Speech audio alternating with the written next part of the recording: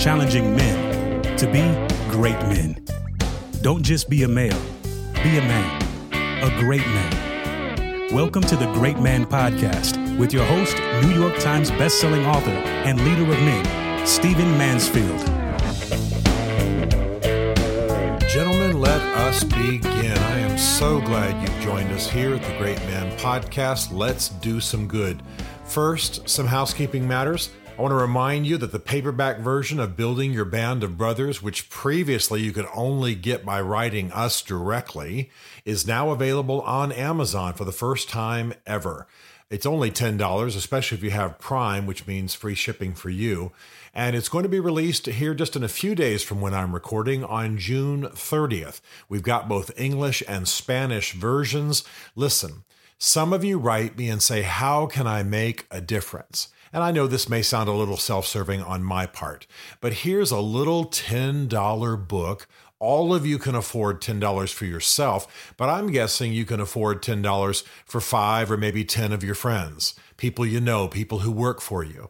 Let's get this book out there, okay? The paperback version of Building Your Band of Brothers is now available on Amazon as of the 30th of June, 2022. Let's make a difference with this. You no longer have to contact us directly. We no longer have to work Karen, my amazing executive assistant, to death shipping these things out. Now we can get this stuff done and we can do it automatically through Amazon. So let's get them. Let's distribute them. Let's impact lives with them. All right. Also, I just want to remind you again of the Great Man TV Twitter feed. You want to be sure and be subscribed there. And also, you want to make sure that you are registered on smile.amazon.com.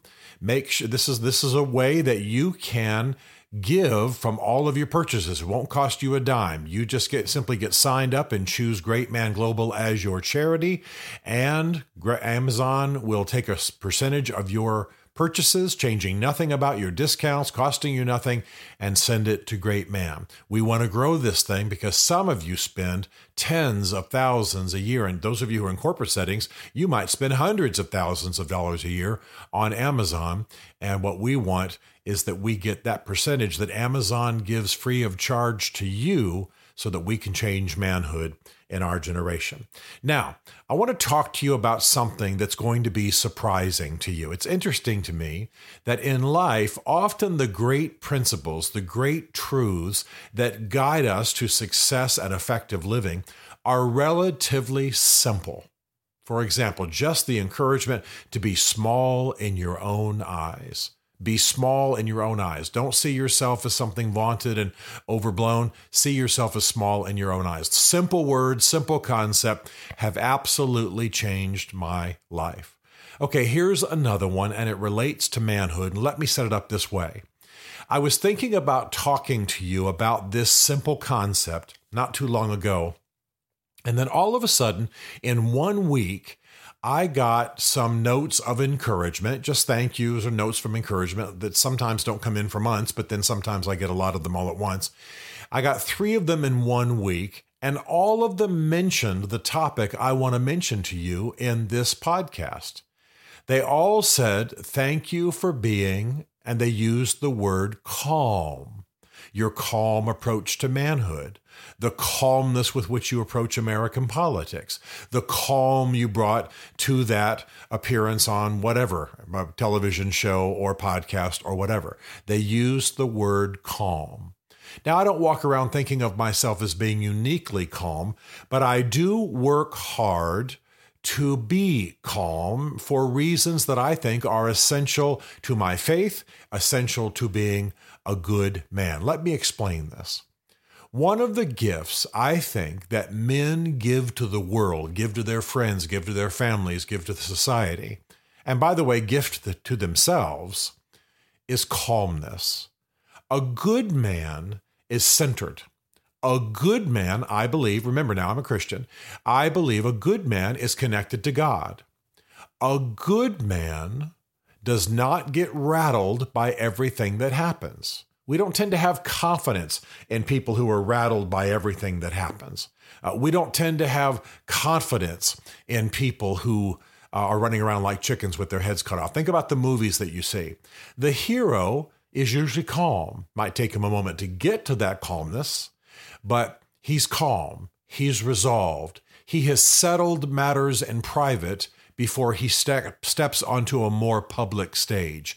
Even the guy who's going to go out and do the shootout at high noon in the middle of the Texas town, in the old Westerns, he's usually calm in advance. He's gotten calm about the possibility of his death. He's gotten calm about the righteousness of his cause. He's gotten calm about his own skills. He's decided this fight has to happen. It has to happen now, no matter what takes place. And so calm is part of it. I believe that men, and I'm never saying anything that I'm saying in this podcast as opposed to women. So don't ever spin out of anything I'm saying as though I'm being negative about women. I think women have a gift of calm too, obviously, but I'm talking about the unique gift of men. In a crisis, in a society like what we're living in now, in an age like what we're living in now, in the circumstances of a family or amongst friends or in your own life or in the events of your community, one of the great gifts that men give is calm. Now, this is not the same thing as detachment. This is not the same thing as, drugged out. This is not the same thing as uncaring. That's not what I mean. I think men should be the most caring. I think they should be the most invested. I think they should be the most observant. But calm is what you are able to be and to radiate when you are centered, when you know who you are, when you know whose you are, when you know what you're meant to do, what you've been placed there to do. So let me tell you where I think calm comes from. Calm, first of all, I believe, comes from a connection to God. I believe that when a man believes in God and therefore from that belief believes in destiny, that he can step into every new phase of his life, every new challenge with a sense of calm, because he believes that where he is meant to be, and that he has resources beyond his own. Okay, so here I am sitting calmly in my office recording right now. Let's say tomorrow there's some new challenge. Who knows what? Financial hit, health hit, whatever, the things that happen in this world. Well, I'll tell you what, most of those things, most of those challenges, hassles, personal tensions, etc., relational hassles, you know what? They tend to go away. It's almost like they're sent to test us and see if we'll get knocked off center. If we'll stay calm, if we'll stay connected to God, if we'll say, you know what, I'm ordained for this. This is a battle I'm meant to be in. I'm destined for this. If we'll just stay calm, most of the stuff that comes against us, that stirs up against us, simply goes away. But the rest of it gets dealt with best when we are not allowing emotions, fear, bad counsel from society, etc., to keep us in a distracting, disruptive, unhealthy stir that keeps us from effective action. So I think that the beginning, I'm not done with my list yet, but I think the beginning of true calm, I would even say supernatural calm, we can call it peace if we want to, but peace for most people tends to symbolize, sitting on the back porch with a gin and tonic. That's not what I'm talking about. I'm talking about calm in the midst of the fight. I'm talking about calm in the midst of the crisis. I'm talking about calm when others around you are losing their heads. And I think it comes from a connection to God. And I think it comes from a sense that we are destined. If you want to read more about destiny, you can read it in my book, Men on Fire. Now, number two, I believe that men, I've said this many times before in this podcast, men need to have an experience or a condition regularly in their lives that many of you will know I call the control room. It's a place of calm reflection upon your life. It's peaceful. It's prayerful. But it's where you think over your life, you let your imagination and your mind go out, you review your life, you do it before God, you think over everything. Okay, my wife, my first child, my second child, my third child, my job, my health, anything here at the house. What about my friends, my band of brothers, my business? I'm just letting my mind roll over things. What has caused me to awaken in a condition of dis-ease? I don't mean sickness, but dis-ease, unease of late. What's troubled me as I'm driving to work and suddenly I just feel a lack of peace? What was I thinking about at that moment? Let me take a moment here. Maybe I'm smoking my stogie on my back porch. Maybe I'm up early in the morning for a run. But what I'm doing in my mind and my heart is I'm running it over my life, scanning, just in the same way they run those scanners over you at the airport. You know, if something on your person beeped, what's beeping in your life? What needs to be patted down, to use TSA language? What needs to be looked at more closely? You see, I believe, and I think men ought to do it every week. That's my recommendation, but that's not a legal requirement of anything. I do it several times a week. Sit quietly. Might be in my office in a comfortable reading chair. It might be on a walk. It might often on an airplane, because I spend lots of times on airplanes. I've told Delta executives they should have a little sign, Stephen Mansfield seat, because I fly Delta so much. But all that to say, I often do it on airplanes, and I like being up at 35,000 feet and pondering my life when I'm physically in a high place. And I think over everything, my entire relationship with Bev, anything about her life that I can help with or that maybe is of concern, I need to think about, pray about, serve more, protect her more, invest some money in some things, whatever it is. My children are out of the home, I still scan them, so to speak, in my heart, running my scanner over them in my inner scanner, looking for what beeps. My grandchildren, my children, my daughter-in-law, on and on and on. Everything about my life, the design of our homes, where we live, how we live, all of that. And what I'm saying is that calm comes from the fact that I'm usually pondering things in advance. I'm usually considering, in other words, I'm not saying I can prepare or imagine every challenge that might come against me, but the condition of my life that's going to meet that challenge grows out of that time in the control room.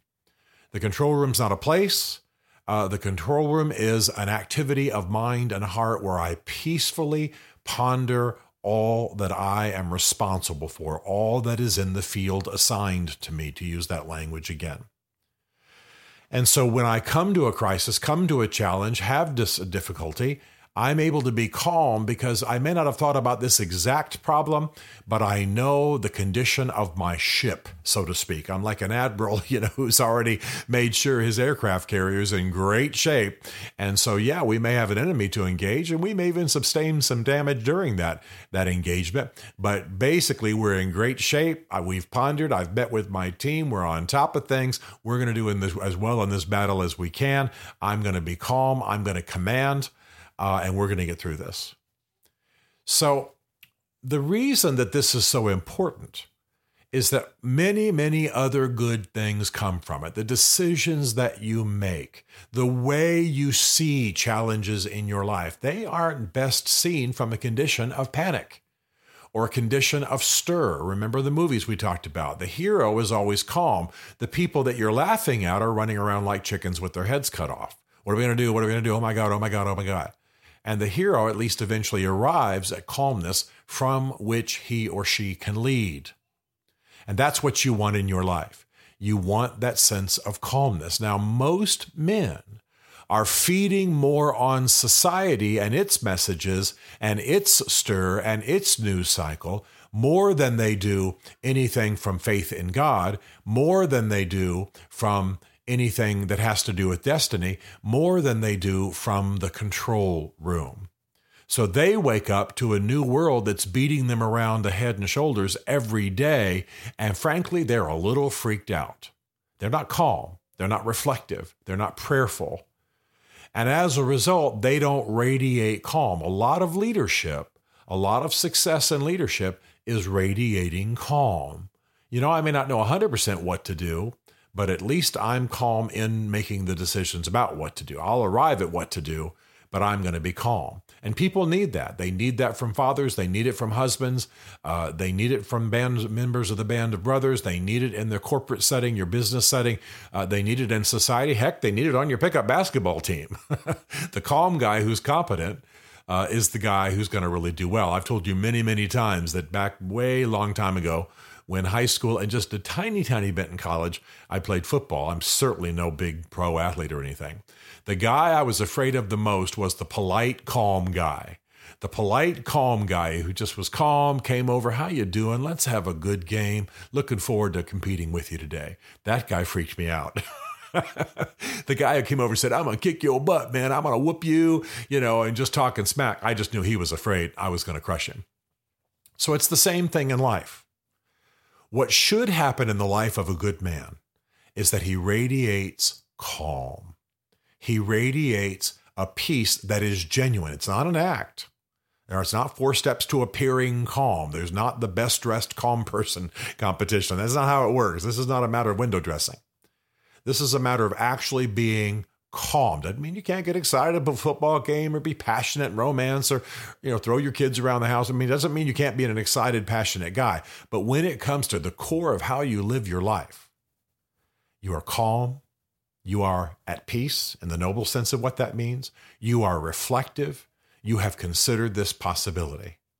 Many times in my life, and again, I'm not bragging or putting the spotlight on me necessarily, in something that I've led and in my family, we've come to a moment, something came up, there was a challenge, and I've been able to say, well, I thought this might have happened, and I've been preparing for it, by the way. I've already talked to the attorney about this possibility. I've already laid some money aside. Yeah, I pondered that might happen, so I freed up a little time in my schedule for the month of August, that kind of thing. It doesn't mean I'm trying to surprise people with how brilliant I am. It means that I'm reflective and calm, and I'm about serving those who are in my field. So I want you to ponder this calm issue in your life.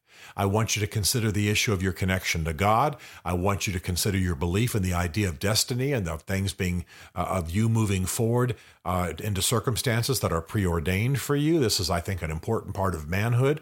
And I want you to seriously consider this entire issue of operating your life from the control room. Obviously, I've borrowed that from my extensive airport life, air traffic control, ATC. How is the traffic of your life controlled? I know it's God, I know it's circumstances, I know it's other people, but how do you live your life?